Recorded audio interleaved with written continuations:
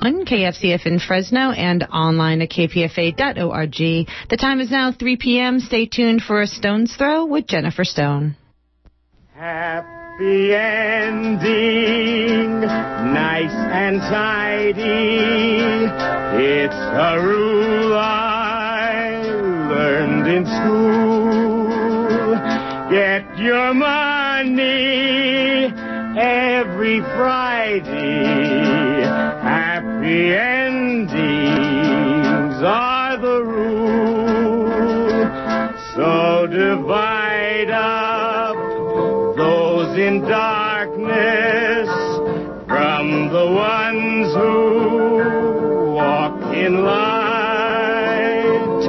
Light 'em up, boys, there's your picture. Drop the shadows out of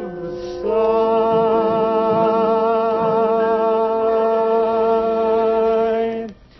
This is Jennifer Stone with Stone's Throw. Today is the 10th September 2013, right? I'm giddy from watching all this television. Oh, God. This Senate Foreign Relations Committee, I keep trying to make sense of it. A C-SPAN, half the night. Anyway, as most of you know, that's deja vu all over again. All those silverbacks, those large primates, right? Primate grandiosity. They sit there facing each other. It's a battle of the wills. John Kerry was telling the senators that, they're responsible for legislation outlawing chemical weapons, so they got to keep their word, He's calling them on that anyway. John Kerry's gravitas is impressive, although the man looks exhausted. Senator John McCain was heavy-handed.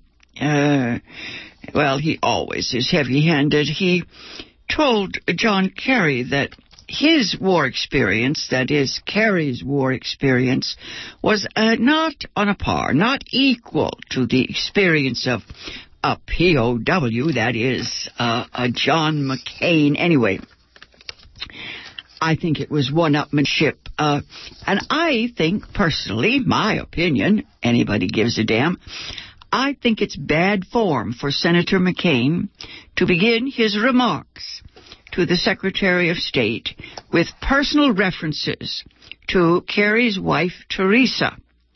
She has been ill, and I think she was there in the chambers, and McCain said how glad he was to see her there, and, it was kind of off color. I think, I think he did give a warning that now that he'd been pleasant, he was going to have at John Kerry. But when a politician does that, claims personal relationship with a rival's family, and then proceeds to attack, there's something a little underhanded. Oh, well, I suppose it's going to get a lot worse tonight. The president's going to give a speech at, 6 o'clock our time. 6 o'clock West Coast time is the schedule. That's 9 o'clock back east. I think this time I'll pour myself a drink before it starts. Never mind, I can't stand it anymore. I think I'll talk about the movies. I really need to talk about the movies. Right. Okay. Almost 100 years ago, D.W. Griffith gave the world a silent film titled Birth of a Nation. Got some other ones, too, that I liked, Intolerance and Greed, but it was a silent film. And, of course, Birth of a Nation screams with bigotry. I had never watched the damn thing all the way through.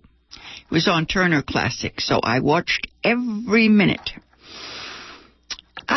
there's a kind of historical timeline. It's getting better in my head, but I keep thinking that the 20th century has been documented like no century in time, you know. Study history, learn your place in time. I guess the young filmmakers, the young film watchers, you know, both of them, the ones who are creating now, they have all this perspective. They can look at Birth of a Nation, made in 1915, a century ago. Then they can look at Gone with the Wind, released in 1939, a quarter of a century after Birth of a Nation. Then, on another channel the same night on their cable TV, a student can see Driving Miss Daisy. You know, I don't know, amazing performances, Morgan Freeman and Jessica Tandy, but still it's a little precious. That picture came out in 1989, 3/4 of a century after Birth of a Nation. And, of course, the new film just released is called Butler, with Forrest Whitaker. And you know what that's all about. It's about a guy who was a butler in the White House, I think, through 8 presidents.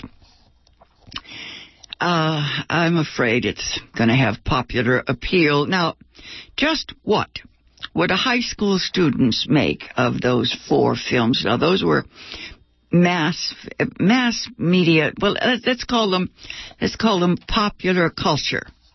The esoteric films, no, I would save those for serious film students, movies like The Cool World and Nothing Like a Man, and the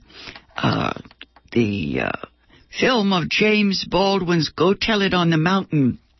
Alfre Woodard is in that, but I think it was at Pacific Film Archive years ago, but most people don't remember those, and I don't know if I'd call Whoopi Goldberg's Color Purple a film about black culture. I'm sure it is, but translated so many times. Anyway, Orson Welles used to tell us that movies would be the greatest art form of the 20th century. And, of course, what movies tell us is about who we are, what we are. You know how that is. Art reveals the spectator more than the artist, actually. Of course, about the movies, so much of what they tell is lies. Well, lies, but dreams, fantasies, projections, what is it called? Reality taken a little bit too far. Surreality. Anyway, most of all, the movies tell us who these filmmakers were. Zeffirelli, oh boy. Zeffirelli's Jane Eyre knocked me for a loop once. I thought, if you can do that to the Brontes, well, I guess the response to art, to the world of a filmmaker, that's what reveals some kind of truth. What we see shows us who we are. It's all a mirror, you know. I keep asking myself, have the movies progressed? Is bigotry a thing of the past? Are we still suffering from otherism, from the human need to fear difference, to be averse to the others? It seems to be an ancient impulse to discriminate between them and us. Enemies, right? You got to have an enemy. Who was that? Robert McNamara. In The Fog of War, he said that he was very old, and it was after his period of service.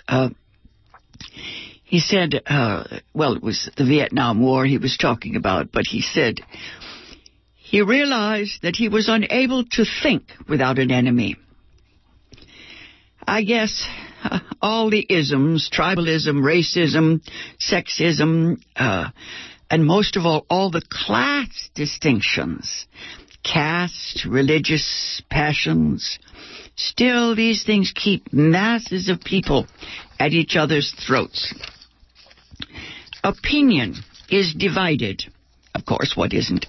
Opinion is divided between those who think films are educational and those who think movies have corrupted our society. The coarse, vulgar, maybe that's the word, the coarse nature of contemporary culture can certainly be blamed in part on some of the movie makers. Sure. I think the video games are the Antichrist, right? They are poison, but that's my problem. If medium is the message, then those video games condition children to a rhythm, a hectic kind of frantic, what is that? It's almost kinetic. It's in their bodies. Their perceptions, their reflexes are not reflective. They just react anyway. The kids have no time to remember, to reflect. You know, they've seen and done so many things, but then I ask them to describe what they have seen or felt, and I don't usually get a response. Anyway, children seem to have no space, no time to reconsider, even to consider, to study choices or absorb the nuances and the subtleties. All those qualities that the poets tell us tenderize young people. Let the heart teach the head what is wise. I think that was Thomas Jefferson always talking about the head and the heart. Which comes first? I think the heart comes first, of course. Then that goes to your head, and you make sense of things. Anyway, a century ago, D.W. Griffith's morality, his beliefs on race, are certainly expressed in Birth of a Nation. His images of women show them as Victorian virgins, women in jeopardy. African Americans are portrayed as a barbaric, dangerous, and a threat to civilization. These images are quite grotesque. There are reports of white audiences attacking African Americans after seeing the film. Watching it on cable the other night, I had a creepy feeling that maybe it shouldn't be screened. Maybe it is too ugly, even for historians. Even for children trying to learn about the past. However, I am not for censorship. Oh dear. I suppose the answer is to put something on that contradicts the images. I guess I always believe that film argues in favor of the behavior it shows, even when they show you how it changes. Once you've seen 4 rapes in a film, the fact that the rapist is caught at the last scene, that it doesn't seem to take care of the earlier images. I don't know. I think it's possible to forgive D.W. Griffith and see him as a victim of the dogma of his own time. Is ignorance any excuse? I found an essay that I wrote many years ago about D.W. Griffith. My conclusion was that he was a case of arrested development.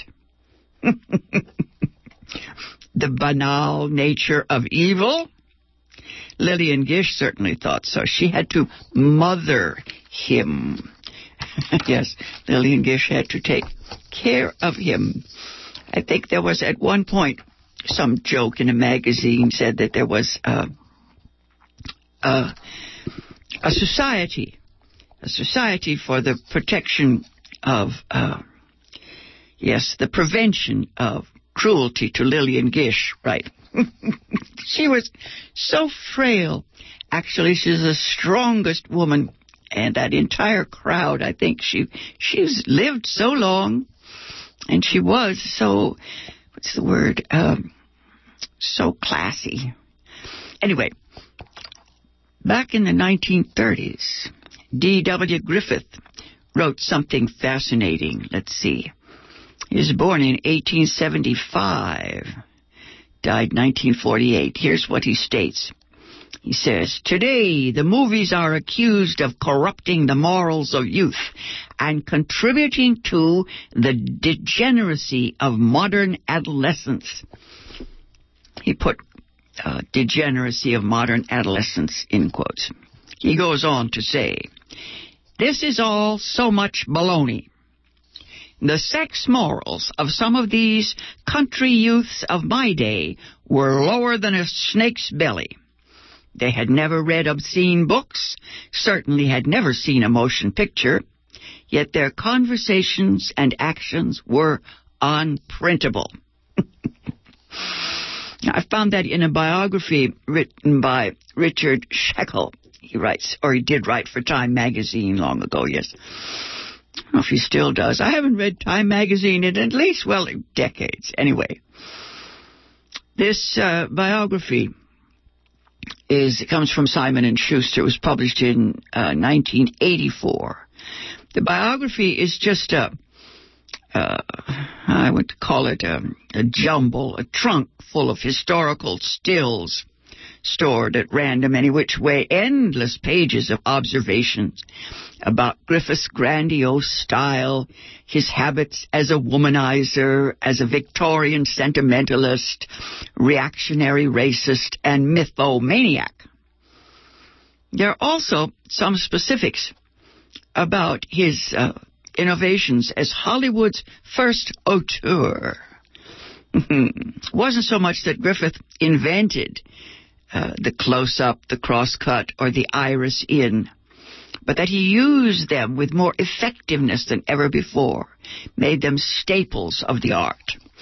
I still love those shadowed edges, the framing, yes, the iconography of the frame. Anyway, Griffith believed in the movie's potential for mass enlightenment, but that biographer, Richard Scheckel, said that Griffith was mired in the myths of the 19th century. By the 1920s, his views of women were anachronistic, that is to say, out of date. His endless resort to Death and the Maiden melodramas seems quaint today. Hilarious, actually. The foundation of that film society, yes, for the prevention of cruelty to Lillian Gish, would seem to indicate that even back in the 20s, silent film audiences were sick of sentimentality. Lillian Gish was the ultimate child woman on screen, but in reality, she was the closest thing D.W. Griffith had to a mother figure during his long years of liaisons with scores of adolescent nymphs or nymphets. Ah, yes, reminds us of Charlie Chaplin. Anyway, Griffith's films idealized hearth and home. But he himself was, according to Lillian Gish, quote, at home only in hotel lobbies and movie stages. His obsessive concern with virgins imperiled by bestial male tormentors became a racist stereotype in the masterwork Birth of a Nation. Came out in 1914. The black villains Silas and Gus menaced fair Southern womanhood. It's a story of the Klan, the Ku Klux Klan, and it was originally titled The Klansman, after the book, right? The film's premise is the devastation of the South during the Reconstruction era following the Civil War. Shekels states, in the biography, Shekels states that Griffith should have known better than to produce such a racist work, and that his fatal flaw as an artist was his intellectual shallowness. That's a quote. Intellectual shallowness, indeed. The racist doctrines of propagandist Thomas Dixon are cited at length in that biography as the source for much of Griffith's prejudice. As Dixon's book, The Klansman. I read a little bit of it once, 100 years ago. Just such utter nonsense. I put it on the shelf up there with that book that Timothy McVeigh loved, the one called The Turner Diaries. Funky little books in which, they're like graphic novels. They have nothing to tell young people except that, there's the good guys and the bad guys, and we know what happens then. Anyway, Jane Addams was a social reformer in D.W. Griffith's day, and she saw Birth of a Nation, and she called it, quote, a pernicious caricature of the Negro race, unjust and untrue. The critic Francis Hackett called it, quote, spiritual assassination. Dr. E.B. Du Bois and others condemned it, perhaps helping to raise some level of consciousness about racism. Of course, racism in the 20s is so subliminal and presumptive at that time. Yes, it's funny how deep some of these things go. People don't realize. They just accepted things the way they were. Griffith's parents actually were slaveholders in a small way. He grew up in that culture. Griffith handled his great themes at a primitive, sentimental level. At the same time, this is the guy, the first filmmaker to grasp the power of composing for the screen. He established depth, tracking, parallel action, most of the techniques still being used today. His close-ups and mood shots with their overtones and undertones still make film magic. I was surprised that the movie is very, vroom, vroom, exciting. The horses are terrific. Anyway, the biography, Richard Shekels' biography, gives short shrift to the imaginative force behind Griffith's vision. He fills his biography with hazy snapshots of the director's theatrical dress. Griffith was given to eccentric hats, antique chivalric code, political and cultural naivete, and undying faith in blonde purity's preference for death rather than dishonor. The biographer points out that Griffith is intellectually inadequate, but then he doesn't deal in depth with Griffith's lyricism and imaged emotion. That's what movies are. Emotional images. He notes that there is a strange mystic light surrounding Lillian Gish. Yes, that's the overwhelming image. I think my favorite would be, not The Wind, but never mind. Lillian Gish. I think I should do a whole program on Lillian Gish. But anyway, Griffith overlooks the liberating force of Mae Marsh as the heroine of Intolerance. I saw that recently, and it's just incredible. Mae Marsh and Intolerance, if you ever get a chance to see it. The first feminist heroine. She's like liberty leading the people in the great painting.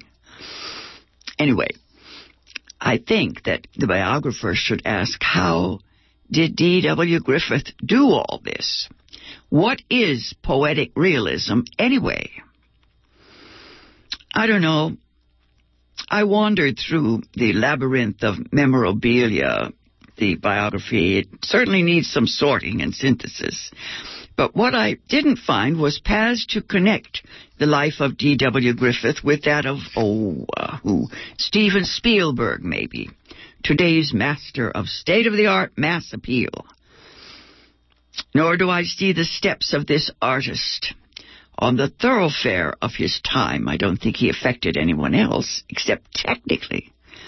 I miss the historical fabric, the tapestry of those early 20th century times, in which the grandiose David Wark Griffith was more than just a stitch. I hope I have a chance to deconstruct some of the other films, Gone with the Wind, picture that even liberals love that one. I'm seduced by the great performances and the grandeur of the productions. Critics say that Driving Miss Daisy is more about aging than about race. I finally decided it was educational, in a way. It's all about the good people who, like Miss Daisy, the ones who do nothing. Yes, the only thing necessary for evil to triumph is for the good people to do nothing. Yes, when you watch the president tonight, be sure to send him a postcard. I always send a postcard that says, "No first strike." I'm sure it gets lost in the mail.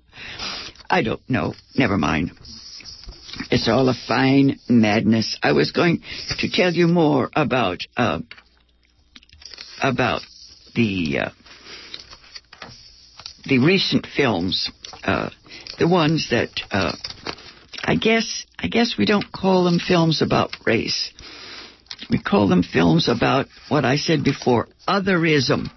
I think that people have come to understand that otherism applies to just about everything. You put a handful of people in a room, or in a house, or in a village, or in a country, or in the world, and they will find something to separate them. They will come up with a conflict. This is what's called drama.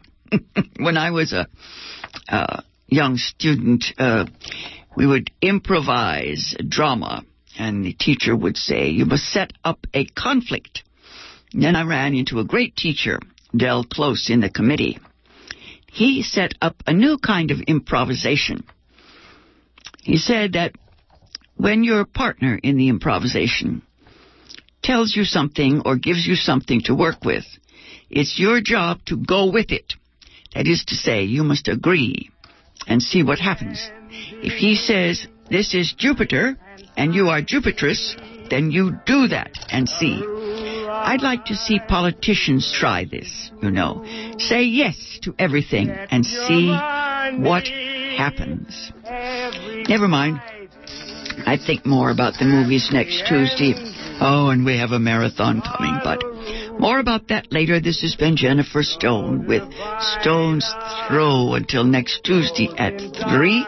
Go easy, and if you can't go easy, go as easy as you can. Light 'em up, boys. There's your picture.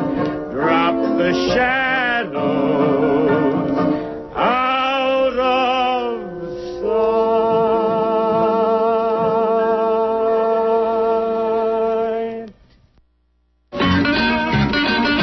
It's the 9th annual 9/11 Film Festival, Wednesday, September 11th, 1 to 11 p.m. at the Grand Lake Theater, Oakland. This year's theme, 50 Years of Betrayal from JFK to Today. Many short films on 9/11 and the assassinations of the 60s will be screened. New feature-length films include Bill Still's Jekyll Island, The Truth Behind the Federal Reserve, Project Censored, the movie, NATO's Secret Army, Gladio, and the evening feature, 9/11 in the Academic Community. As always, we'll be tabling in the lobby. That's the 9th annual 9/11 Film Festival, Wednesday, September 11th, 1 to 11 p.m. at the Grand Lake Theater, Oakland. Complete schedule at sf911truth.org. That's sf911truth.org. Benefits the Northern California 9/11 Truth Alliance.